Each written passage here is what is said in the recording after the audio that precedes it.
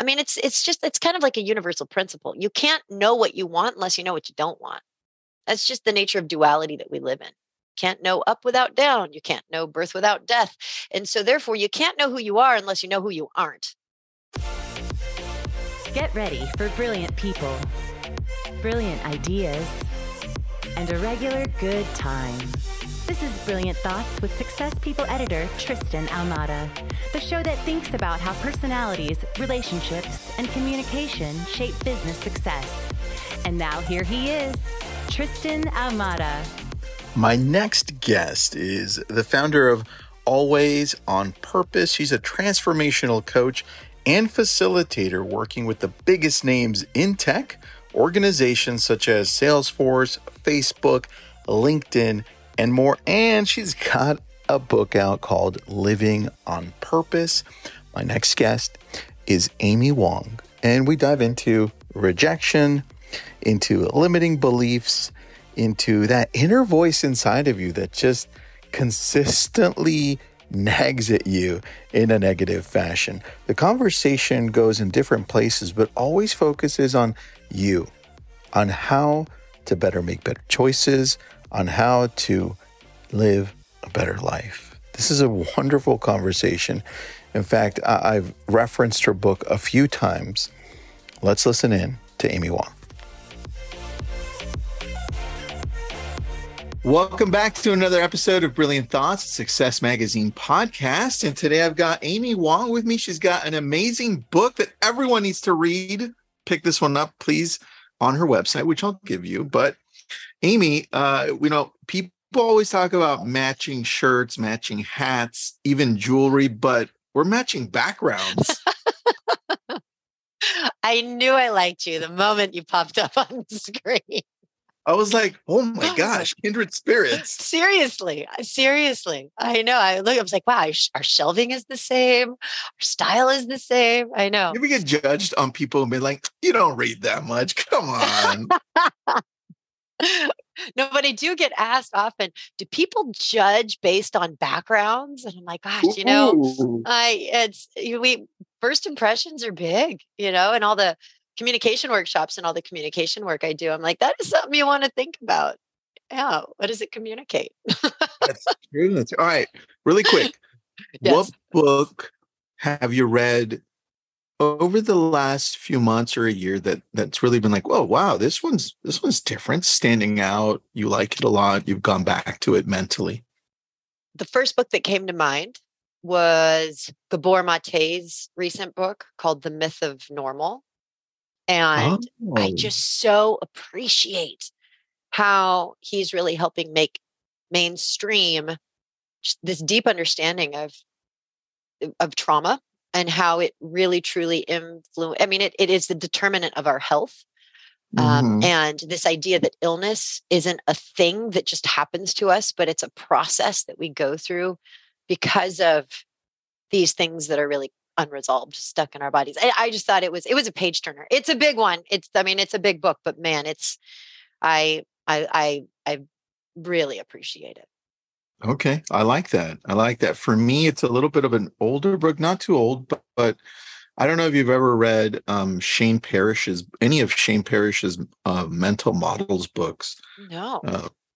Sounds fascinating. He's got a good podcast. So take a look at, it's called The Great Mental Models. I think volume 1, there's 3, but those are really good. I think you would enjoy that. So okay. Based on our background. Let's get right into this. You have an amazing book. I'm very pleasantly surprised. And I want to start with one question I wrote out here that stood out for me. What do you think is missing when it comes to feeling more connected to the people around you? Is it as simple as not being present with all this tech, or does it go deeper? I think there's 2 parts to this. I think what you just touched upon is huge. Being present is everything. And tech, social media, we have so many distractions. That's going to pull us away from the present moment and steal away that attention that other people so desperately crave. So that's a big one.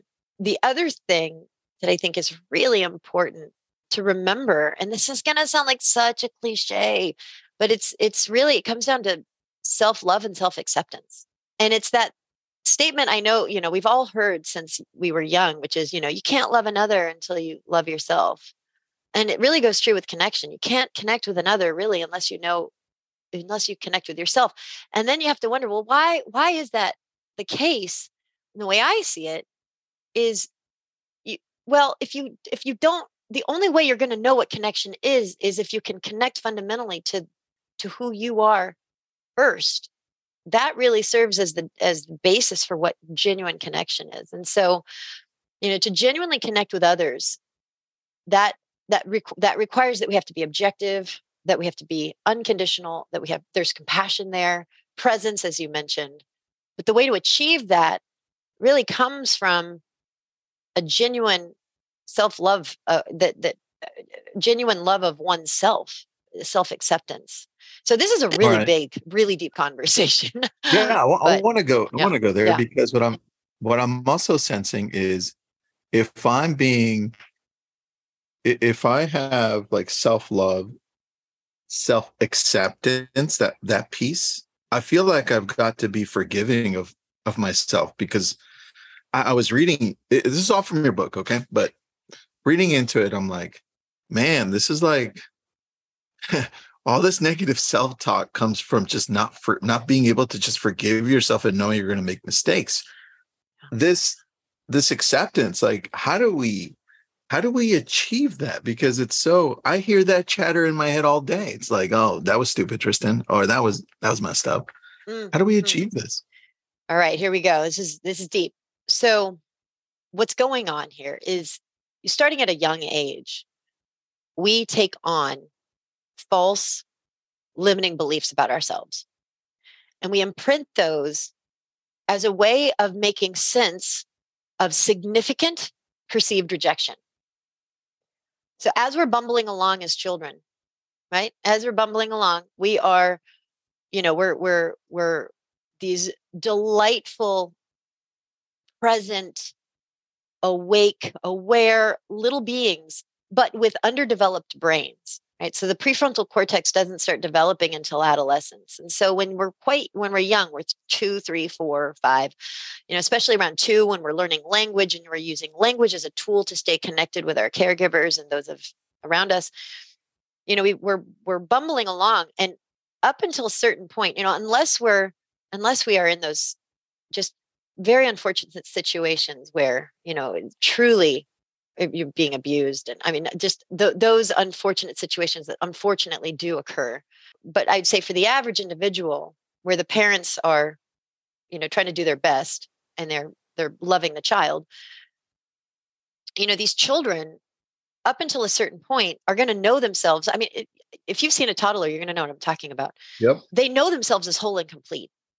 They know themselves as totally whole. Now, do they think of themselves as perfect? No. Do they think of themselves as infallible? No. But there is no sense of lack or inadequacy or not enoughness or wrongness or offness or undeservingness. They just know themselves as complete. And that's all they can know. And think about, and this is what's so great. Because of that, that's why they are so delightful to be around, because they're so accepting, they're so loving, and they're so free.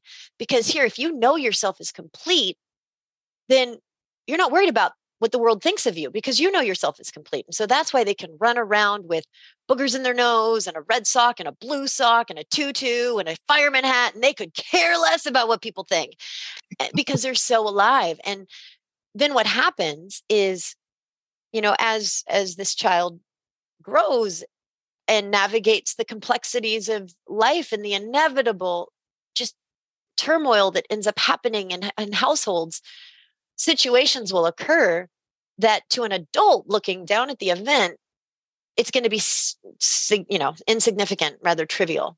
This is just life. It's complex. This is just what happens. But to a child who can't understand, the difference between, no, they can't tell the difference between fact and fiction. When they're that young, they don't understand really delayed gratification, irony, sarcasm. All of these things aren't really clicking just yet. And so you could take that event, and it is so triggering of, I mean, the event meaning it's going to feel, it's like rejection, right? So in my case, and as I share in the book, I have a very vivid, visceral, feeling-based memory of being taken to daycare for the first time in my life at 3 years old. And, you know, it's a funny story.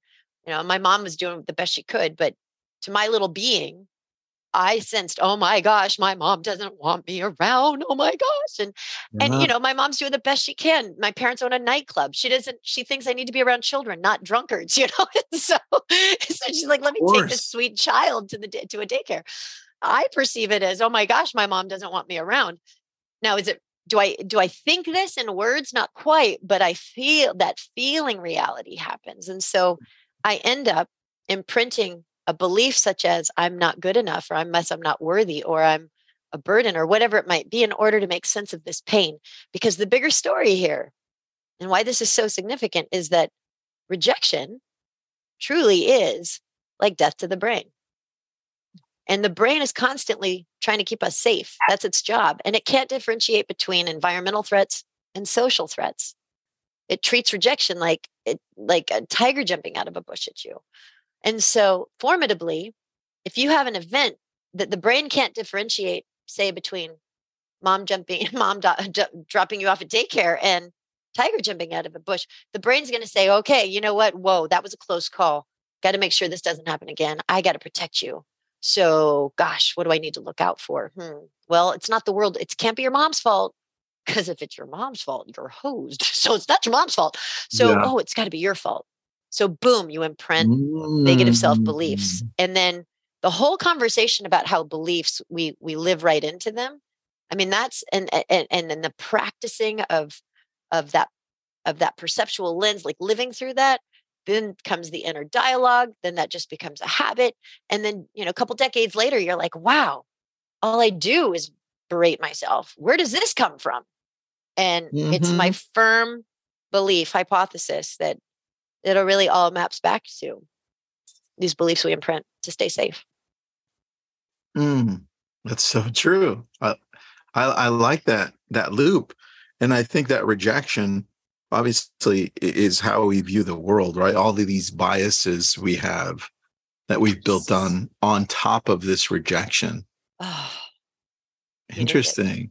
Interesting. I mean, think about it. Like if you just stop for a second and think about what drives you and what you're afraid of, notice how almost everything maps back to a need for acceptance, approval, or a fear of some sort of negative judgment that maps to rejection. So almost everything.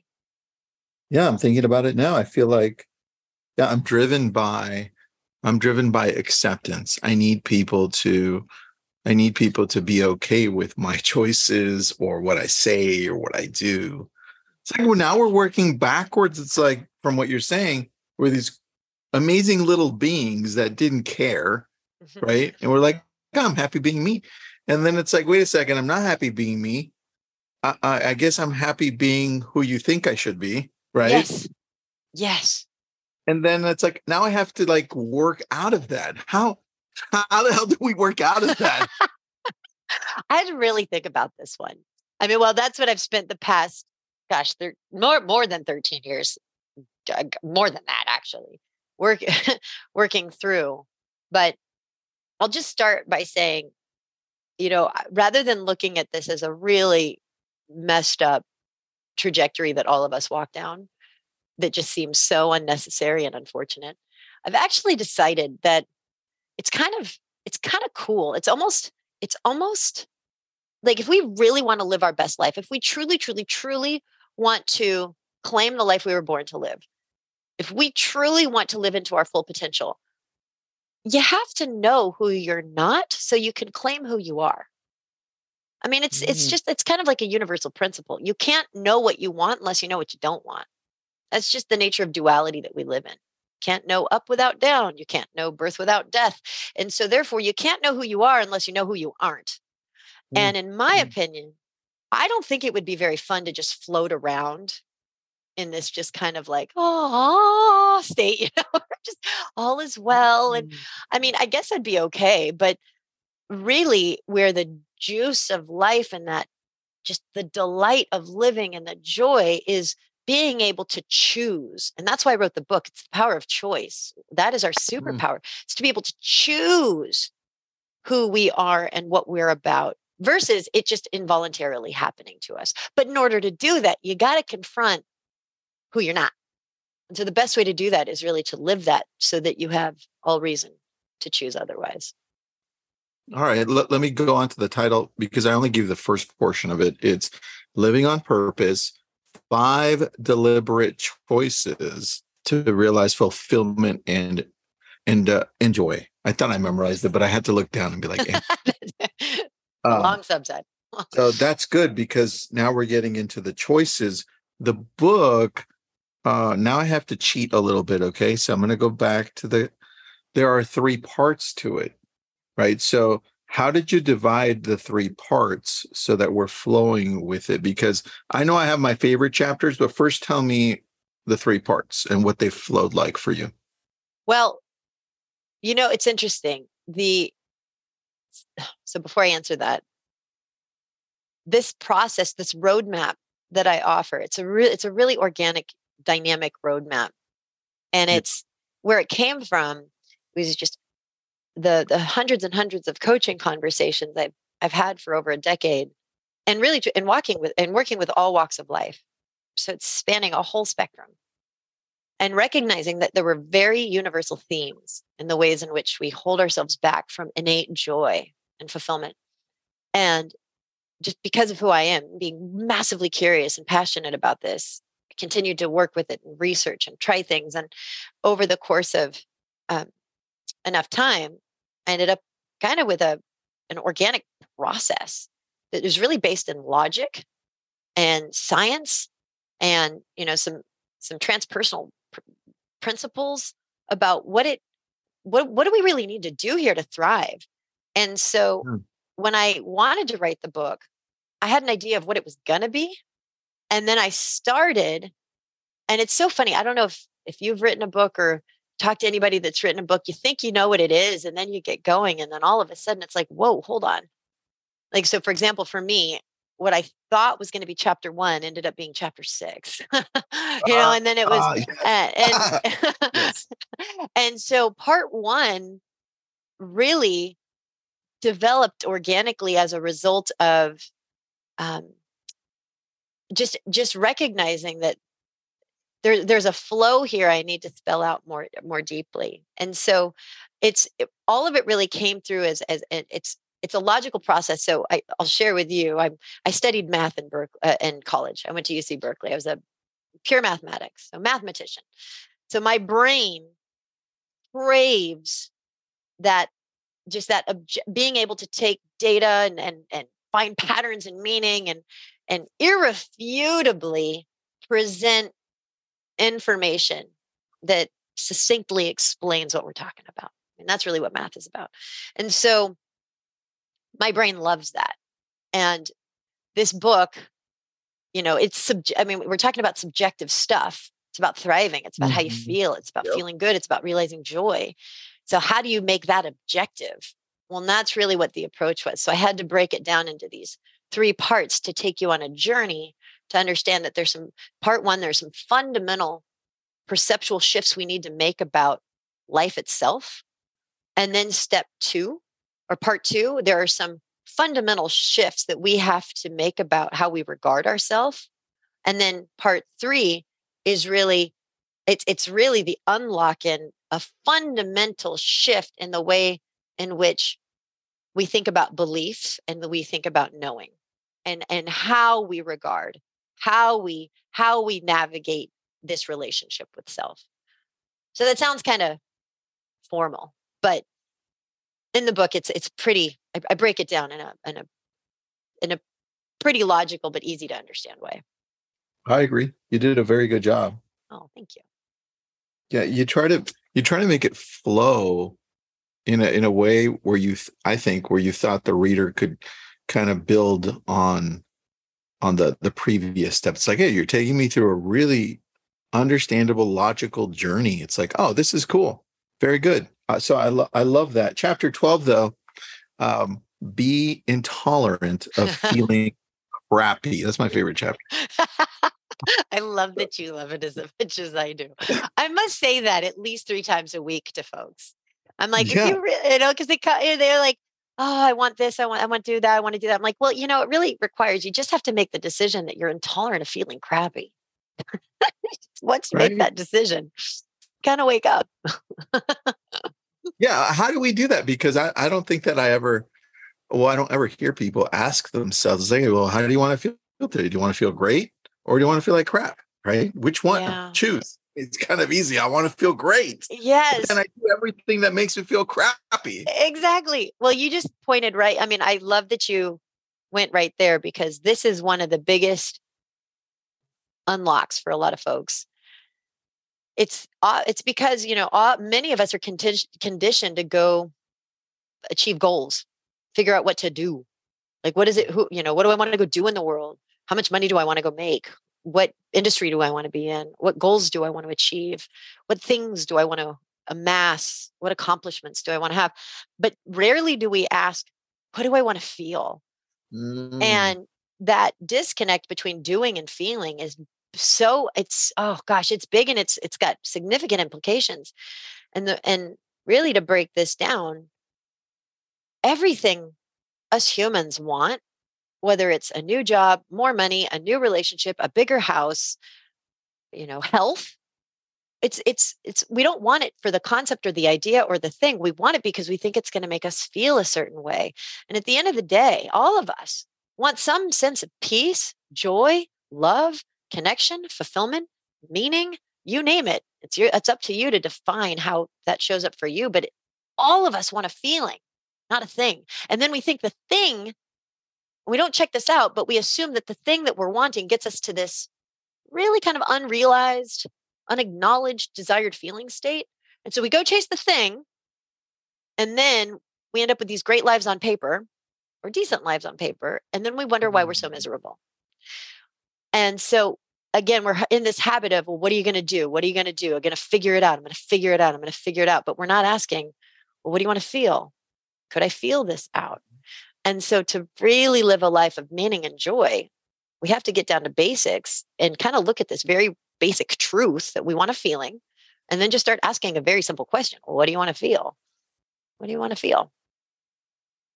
Yeah. And then that's where it becomes, and it's like, yeah, well, I don't want to feel crappy.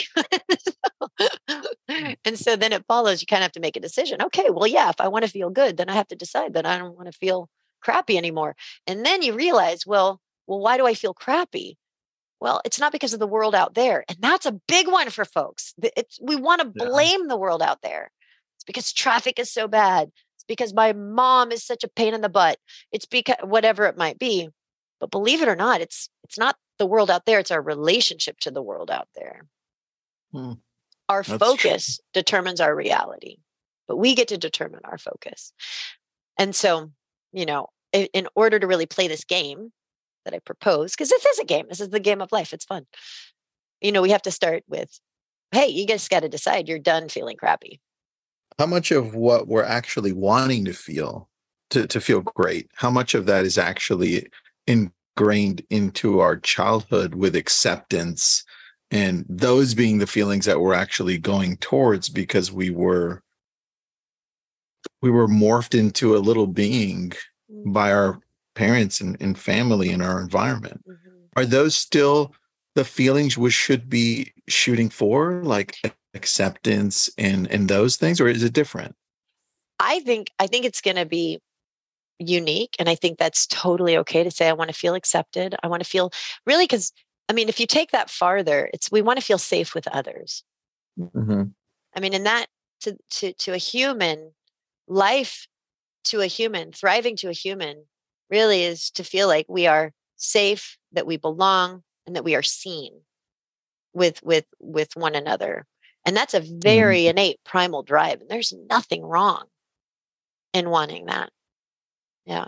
And, in the process of really identifying what it is you want to feel, something you can do is just ask yourself, like, what do I want? Or what do I want to feel? And every time you come up with an answer, just encourage yourself to go farther. So for example, it's like, okay, well, I want this new job. Well, okay, why? well, because I want to feel important. Okay, well, so, and then you keep going. Okay, well, so that, if I'm, and I like, so if I do that, so that, well, so if I feel important, then I feel like I've really made it. Like I feel like I feel like I'm there. Okay, well, I want that so that, so you follow it up with so that, well, I'm there. Okay, well, then it really kind of, I've got peace of mind. Okay, well, now we're getting somewhere. What peace of mind? Yeah, because if I'm there, then I don't have to worry about anything. Yeah, so really with that peace of mind, what I'm looking for is spaciousness and a bit of freedom. Yeah, but peace of mind, just inner peace. But notice how we started with important. I wanted to feel important. But really what that mapped to in this example, it might be, it's actually inner peace. Yeah. I like that a lot. We also, I love that you said that we want to feel safe with others, because I'm thinking, I understand why, when you said that, the first thing I thought of was social media. I was like, oh, it makes sense how this is why there's so many problems going on social. That's like, we don't feel safe saying the things that we say because we feel attacked. Yeah. It's like, wait, what just happened here? Yeah. Right. Yeah. So how do you think we can approach, if we're going to dive into social and use it for business, for relationships, for whatever, how do you think we approach it best so that we can use it to communicate better or just get along better with people? This is, oh my gosh, how much time, like we could spend so much time on this. And I'll tell you personally, I have to do a lot of work myself to get to a place where I feel neutral about social media. I was just talking to this with a client of mine yesterday, a friend actually, and she's a friend and client. And we were sharing, like, if I could look at social media like fire, right? So fire is one of those things that makes humanity so much, like without fire, we wouldn't be where we are. Like it truly has made humanity. It has given us so much. We can cook food with it. We can stay warm. We can create light in the dark. Like it truly enables us to live. But if used incorrectly, it will kill. And so, I'm trying to look at social media as this, it's as an entity that really, when used with intention and used in the right way, it can truly make humanity better. But if you're not paying attention, if you're not conscious, if you're not in integrity, it could hurt you pretty badly. Yeah. And as you know, I'm sure you've seen the reports of these poor children with suicide. Their suicide rates are high, and depression, and so I first have to think about it like that it's a neutral entity, and it's really the energy and the intention that we bring to it. So what you said, which is what you focus on, right? What you focus on determines how you view. Okay, so this applies to that too. Yeah. What you focus on social determines how you view it. Interesting. So if we're like saying, oh, social sucks, you should really start focusing on the good part of social, right? Yeah. Start taking those other people out and be like, I don't want to be around those type of people. Interesting.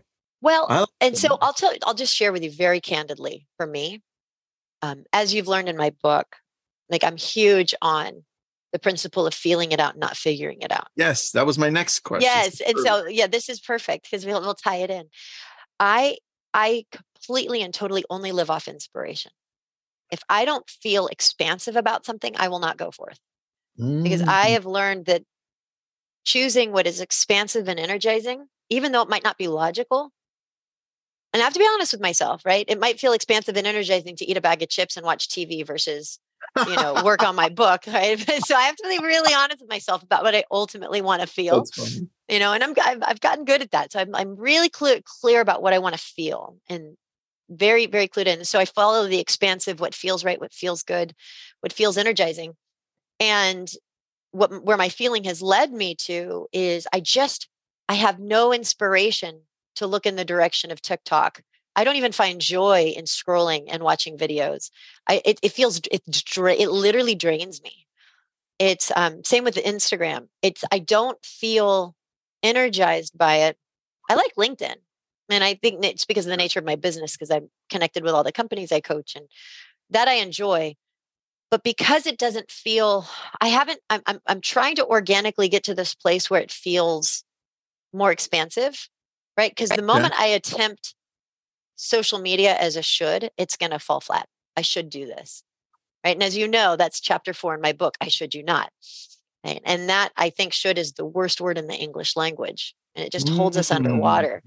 And this, and so if, just going back to your comment about like, oh, we should just, see what's right about social media and focus it in that way. And I would say, absolutely, if you genuinely want to, not because you think you should. Okay. So how do you, with that, because I agree with you on that, how do you then do a better job as a human to be able to show up on a more consistent basis, to view the world that way, to say, hey, I'm seeing opportunities and I'm showing up my best self so that I can see more of those opportunities? What are some processes that you have in place to show up a better you? Oh, well, I think it goes right back to chapter 12. And you brought that up. Because I've made the decision to be intolerant of feeling crappy, I'm naturally compelled to shift my focus and my perspective in a way that is going to serve me. So very, very simply, right? If you could take all emotions and map them, put them on a scale, right? And so just all positive are up above this neutral line and all negative emotions are below this neutral line. The truth is we all want to hang out above the neutral line. And so if we're intolerant of feeling crappy, then that means we're going to catch when we've dipped below.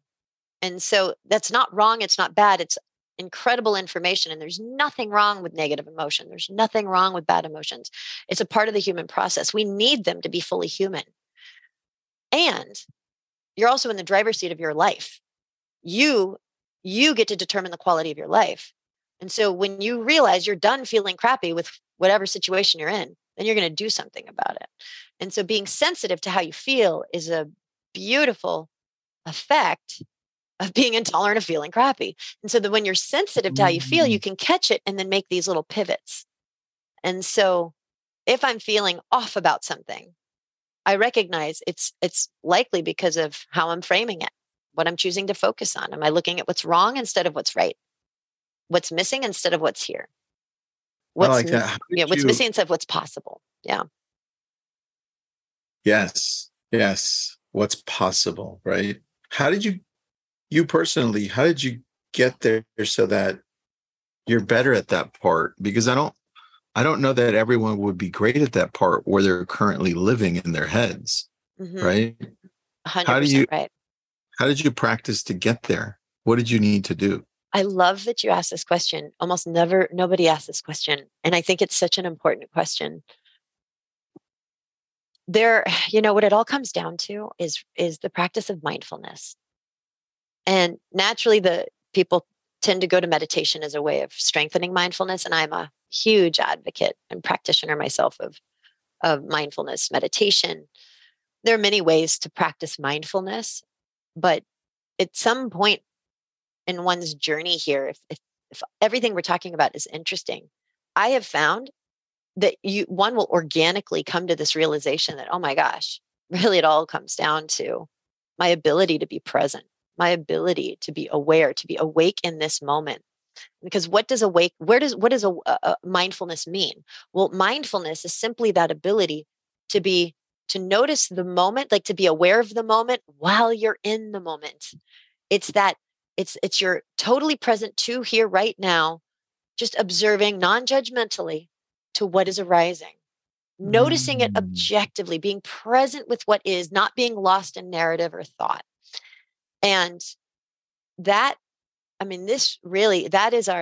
the royal road to thriving is mindfulness. And so, side note, I'm actually in a 2-year certification program to just add mindfulness meditation teacher. Certification to not to switch gears and just go teach meditation, but it's such a big part of all of this work. And I'm even a practitioner. I mean, I love it. I mean, I do it daily. I've been doing this for years. I thought, I should probably just fill my tool belt, a little more fully here. I'm just going to dive in. Yeah. I love that. Now, how does that differ from the other course that you've got, that virtual workshop, Make Each Conversation Count? Do Yeah. you touch on that there, or how are they different from Oh, what you're in to do? great question. Thank you for that. So the virtual workshop you're alluding to, that's about being effective in our conversations. What is the science behind effective communication, the neuroscience of trust? What does it mean to be conversationally intelligent? Right? So that's really what this focus is how do we, because we know what IQ is, we know what EQ is, emotional intelligence. Well, there's CIQ, which is conversationally intelligent.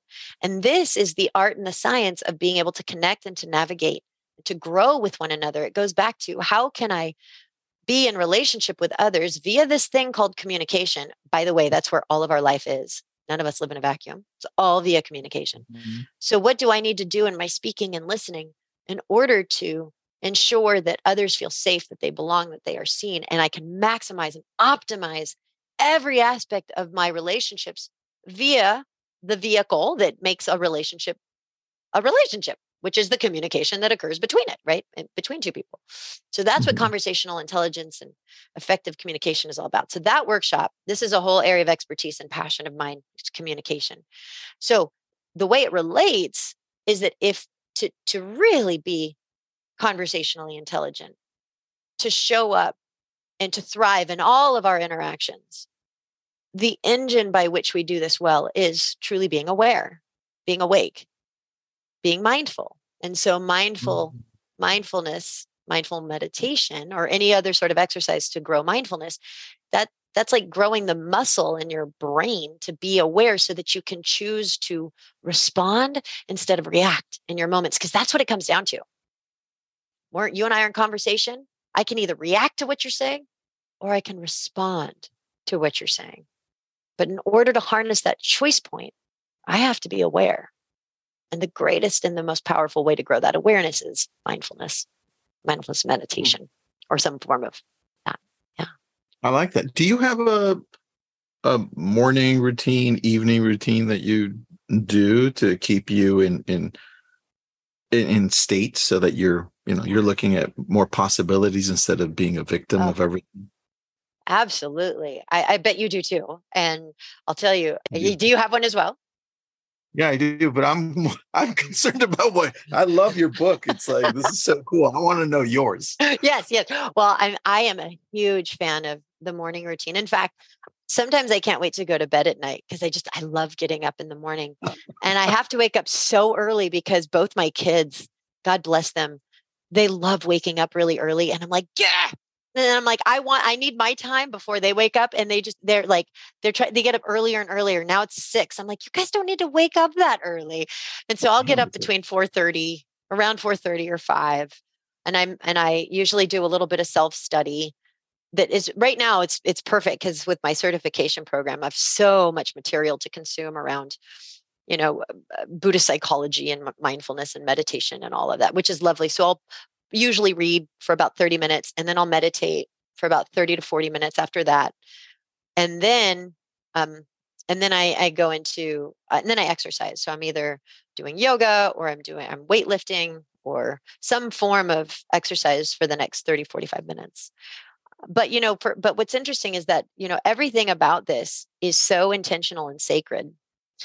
Even in my Mhm. meditation, so even though it's a mindfulness meditation, I end my meditation, if you're familiar with metta practice. Metta is this practice where you you send love and well-being to yourself and to others around you. I do my own form of that, but I'm very intentional about claiming my purpose for this day. What is my guide? What will I use for as my guide and my fuel? And when am I going to visualize being as my reality today? And that usually takes about 5 minutes, but it's very organic at the end of that meditation. And it's lovely. Been doing this for years. That's awesome. Yeah. I like that. I like that a lot. I love the word. I love that you use the word intentional. Mhm. Like this is something that you're doing for yourself, right? With that intent behind it. And I feel like a lot of us are more reactive to everything with less intent, right? Yes. Yeah. It's almost like you're allowing yourself, well, going back to what you said at the beginning, which is self-love, right? Part of this acceptance is being intentional to take care of yourself. Yeah. Yeah. I like this. I feel like, and I wrote this down as you were talking. I know you've heard of probably the hero's journey. Like, I was thinking as you're talking, I'm like, this feels like the human journey. Like, Yeah, well said.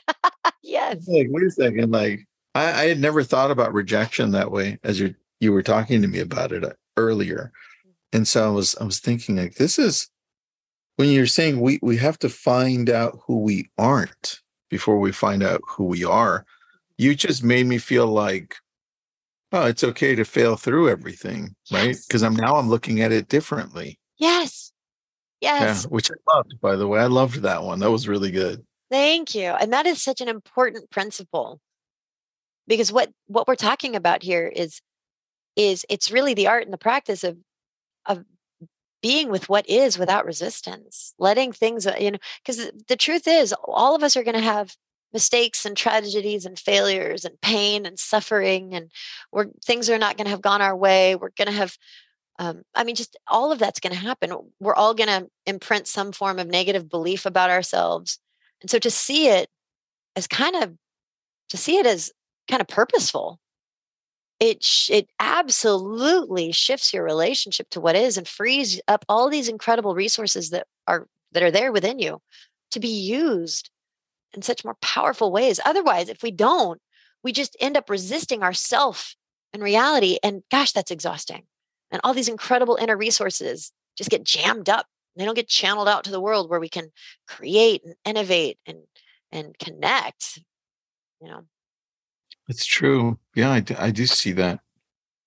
What you mentioned a little bit earlier about thriving, and what do you think we need to do to thrive? What's like the key thing that you've noticed is important that we're missing?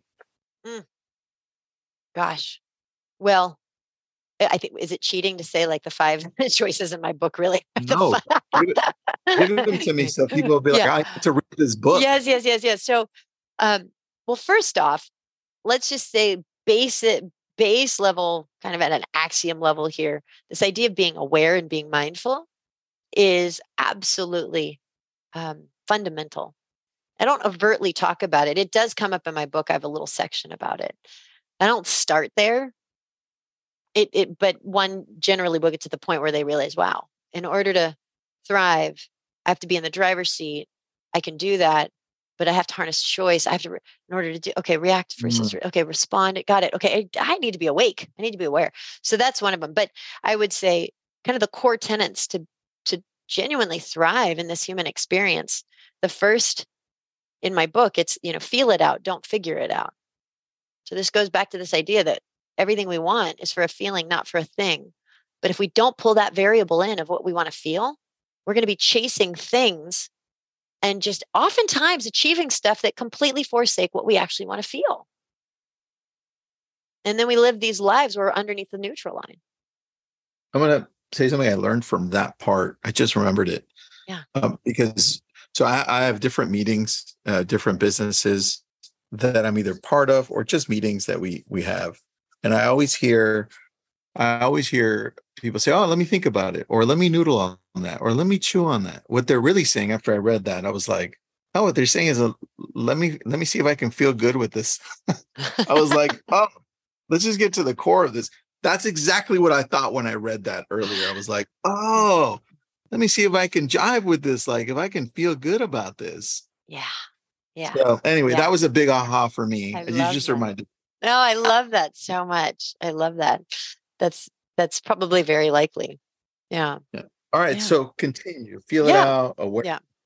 So then once we realize that really what we're after is a feeling, and we start to trust our inspiration and that it's leading us, I call it the path of least resistance to the most abundance, is when we follow our inspiration. And it's so delightful. And this is when life starts to feel magical, is when you really start to follow your inspiration. So when you start doing that, then you have to you confront this very insidious word, should. I should be doing this versus I want to be doing this. Because if I'm following my feeling and I want to do something, versus I'm following my feeling. And then this thing called should pops up. Well, I should be doing this instead. Well, we really have to confront this. And so I'm so fired up about this whole thing. It's so interesting to me, this word should. A lot of people get that it's not a great word. And maybe you even heard like mental health professionals might say, oh, don't you should know, get rid of the shoulds, don't should on yourself, that sort of stuff. And we jokingly say that, and we use it sometimes in that disparaging way, like, oh, you should do this. But we've never really stopped to consider why it feels bad.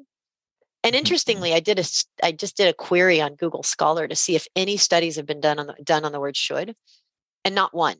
Except there's one corollary study that I found. It was published in 2018, and it was the title of the paper is does could lead to good. And what the paper is on, it's about how if you replace could for should, you generate a lot more moral insight and end up coming up with a lot more creative solutions. But it doesn't talk about why. And again, I'm like, this is fascinating to me that we have this general feeling-based understanding that should isn't great, but there's been no rigorous curiosity as to why.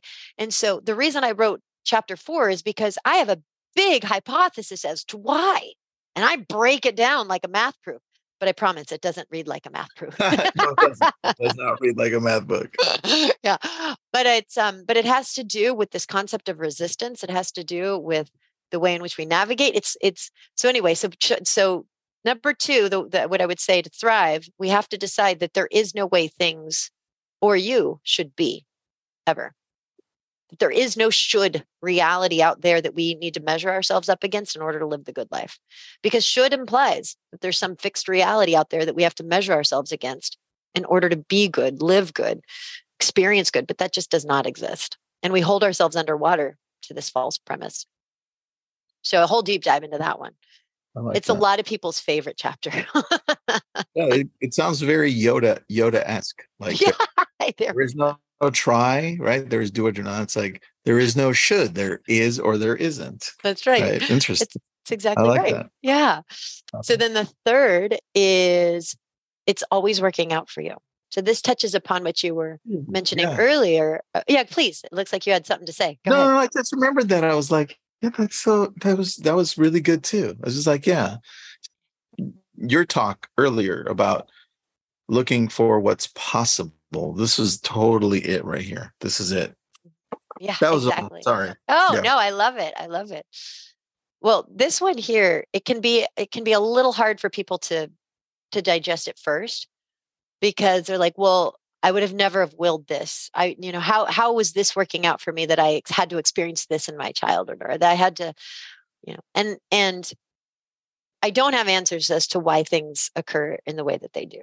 I'm not God. I don't know how this whole thing works. But the one thing that I think we can all agree upon is that shit happens. Excuse my language, but that's just life. That you just have to expect the unexpected. And there is pleasure and there is pain. There is joy and there is suffering. That is the nature of human life. And all of us are going to experience stuff that we didn't want, we didn't anticipate, and actually sets us back. All of us are going to experience trauma and and failure and loss and tragedy. That's just what happens. But yet we live as if it shouldn't. There's the should, or that we can escape it, but we can't. I think it was Marshall Goldstein. I heard him say a long time ago that there's a high probability that low probability events are going to come in and sideswipe you. And that's just true. Right? And it's just true. And so when we can let go of the resistance to these things that are just going to, it's shit's going to happen. But how I relate to this stuff is really determines my thriving or not. And, I'll just really briefly, I'll share with the tool that's in that chapter is, how many times are you in your now moment? Here we are, it's today. And you can look back to your past and you go, oh gosh, yeah, I remember when I was 13, this thing happened to me and it was awful. And I would never will it on my worst enemy. And gosh, it was just so painful. But if that didn't happen, I wouldn't have met this person and I wouldn't have done that. And I wouldn't have learned this and I wouldn't have. And then we get to this place where we are in our now moment. We say, I wouldn't be who I am today if it wasn't for that. And so we can always in our now moment can look back to I call it the shit, and then find meaning. And so this is where, we always are able to do this. And it's my hypothesis that it's, the severity of the shit, if you don't mind me saying so, the severity of it really kind of determines how much time I need in order to cultivate the gifts. But I always will be able to cultivate the gifts. And so if you can decide that it's always working out for you, then naturally what you start to do is that when you're in a shit moment, so let's say you didn't get the job offer, right? Or in my case, I'm just going to be super candid right now. I submitted my my very fun should talk to TEDx, and they were like, "We really like it. You're 80% there. There's too much. People don't have the attention spans." And I was like, "Oh my God!" So I'm going through a shit moment. Like, "Oh my God, I really want to get this out to the world." So I've got my own shit moment, but I'm like, "Okay, you know what though? Hold on. How is this actually manure? Because it is." So instead of thinking of it as unwanted, I'm just going to just say, hey, well, you know what? It's icky right now, but it's definitely, if I go to my future state, let's say 3 years from now, I'm going to look back and go, you know what? Gosh, I'm so glad. It sucked at the time, but I'm really glad I didn't get it. And I'll very likely be saying that. So why not embrace that now? And so part of this third choice of knowing that it's always working out for you is being able to turn shit to manure and explain to yourself how this is on purpose to your future vision of what you want to feel. Yeah. So that's the third one. The fourth is going back to our wisdom of our childhood years, which is you just have to, you have to know that you're already whole and complete. You just have to know that, because guess what? You were born whole and complete. You were totally whole and complete all through your little years. You were whole and complete before you got the ice cream cone that mom didn't give you, and you were whole and complete after you didn't get the ice cream cone, but your cousin did. You just decided you weren't. And so then for the rest of those years, you've lived into this model through the paradigm of believing. And so constantly proving this idea that you're not good enough, but it's not true, because underneath all that, you're still whole and complete. So you got to get in touch with the real truth. And then the fifth one to really thrive is to understand the difference between believing and knowing. And the fifth one is you have to know, don't believe, your worth. That's a really good one. Yeah. I'm going to go back to the previous one though, about feeling like I was thinking, like, how does comparison play into that? Because I feel a lot of people are always looking and saying, well, man, I wish I was like that. Right. And then number 4 becomes a lot more challenging because we're so focused on what we don't have. Right. How do we do a better job with the comparison piece? Well, when especially if I'm working with clients on this one, I like to just always offer that I think it's a universal truth that all of us are silently suffering in some way, shape, or form. There's a quote I really appreciate, and the quote is, "Be kind, for everyone you meet is fighting a hard battle." Mm-hmm. Yeah. And it's easy to look at the facade of others because it is a facade. We aren't in their inner worlds. We don't know their inner dialogue. We don't know the workings of their heart. We don't know the pain and the stories and the fears and the history that they hold within. All we see are these really manicured Instagram pages, Yeah. And it's easy to assume that they've got it all figured out. But I can say with confidence, no one has it figured out. I'm sorry. Oh, yeah. And I don't care if you're a billionaire, you still don't have it figured out. You just got money, fine. If you figured that one out, but did you figure inner peace out? Nope. You know what? Nope.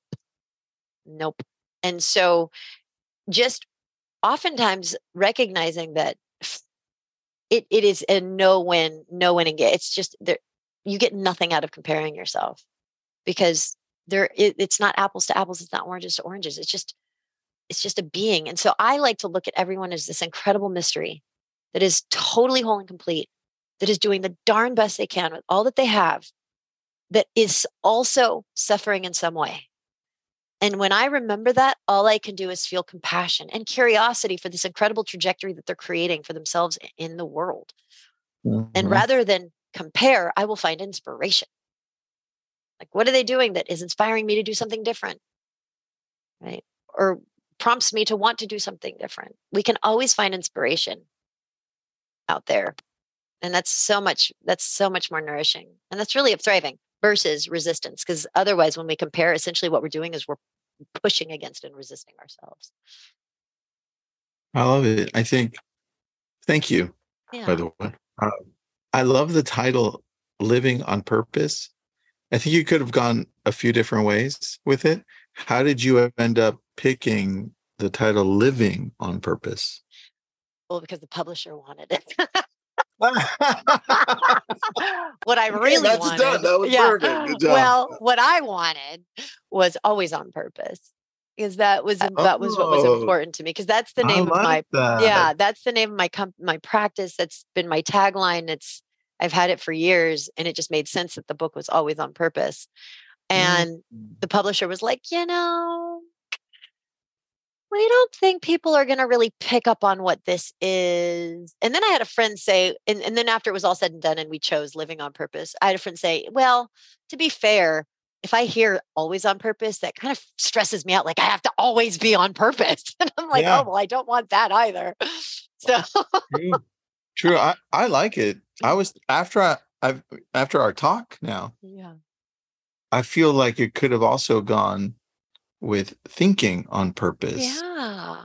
Because I'm like, wait a second, you're teaching me how to think. Like we're so stuck on everything else, but you just outlined how I should think, how I should have my children think, how I now have a purposeful way of living life through these thoughts. I'm like, oh, this is so good. By the way, amazing. Oh, thank you. It's like Mindset on Purpose. It's good. It's good. Whatever it's called, it's damn good. Oh, thank you. That really means a lot. Amy, where do we go find more about you? Yeah. So my website, Always on Purpose. So there you go. That's you can take advantage of it there. There's tons of information there. I've got a lot of resources, practices, downloads, offers that are available. That's at Always on Purpose. You can sign up, you can follow me, get inspiration, all that great stuff. I'm also on LinkedIn. I'm Amy Elisa Wong on LinkedIn. You can find me there. I do have an Instagram page. My inspiration has not led me to focus on it very much. That might change. I don't know. But go ahead and follow me because, I'm actively looking at my beliefs around this. And I'm like, I love helping people. And there's a lot of people out there that do I want to carve more time and look in that direction? I'm really kind of working through that. So by all means, also Amy Elisa Wong. Instagram. I just followed you. So okay. Yeah. And then my book, you can get it anywhere books are sold. Barnes and Noble, Amazon. And by the way, I narrated the audiobook. So if you're an Audible fan, cool. That was super fun. Nice. I like that. I'm looking at your book on your website now, which is great. Which order from Amazon, Barnes and Noble, and Porchlight. Yeah, multiple places. Yeah. You can get it on Target.com. You can get it anywhere. Yeah. I love it. Well, look, thanks for doing this. This was amazing. Happy you made it. And I think our talk was really good. I'm going to share this one with my team and my kids. So. Thank you. That delights me. I appreciate it. We're making the world a better place. Here we go. Those are all the brilliant thoughts that we have for you today. If you like what you're hearing, drop us a review or just tell your friends. This has been a Success Podcast. Head to success.com/podcast to hear more just like it.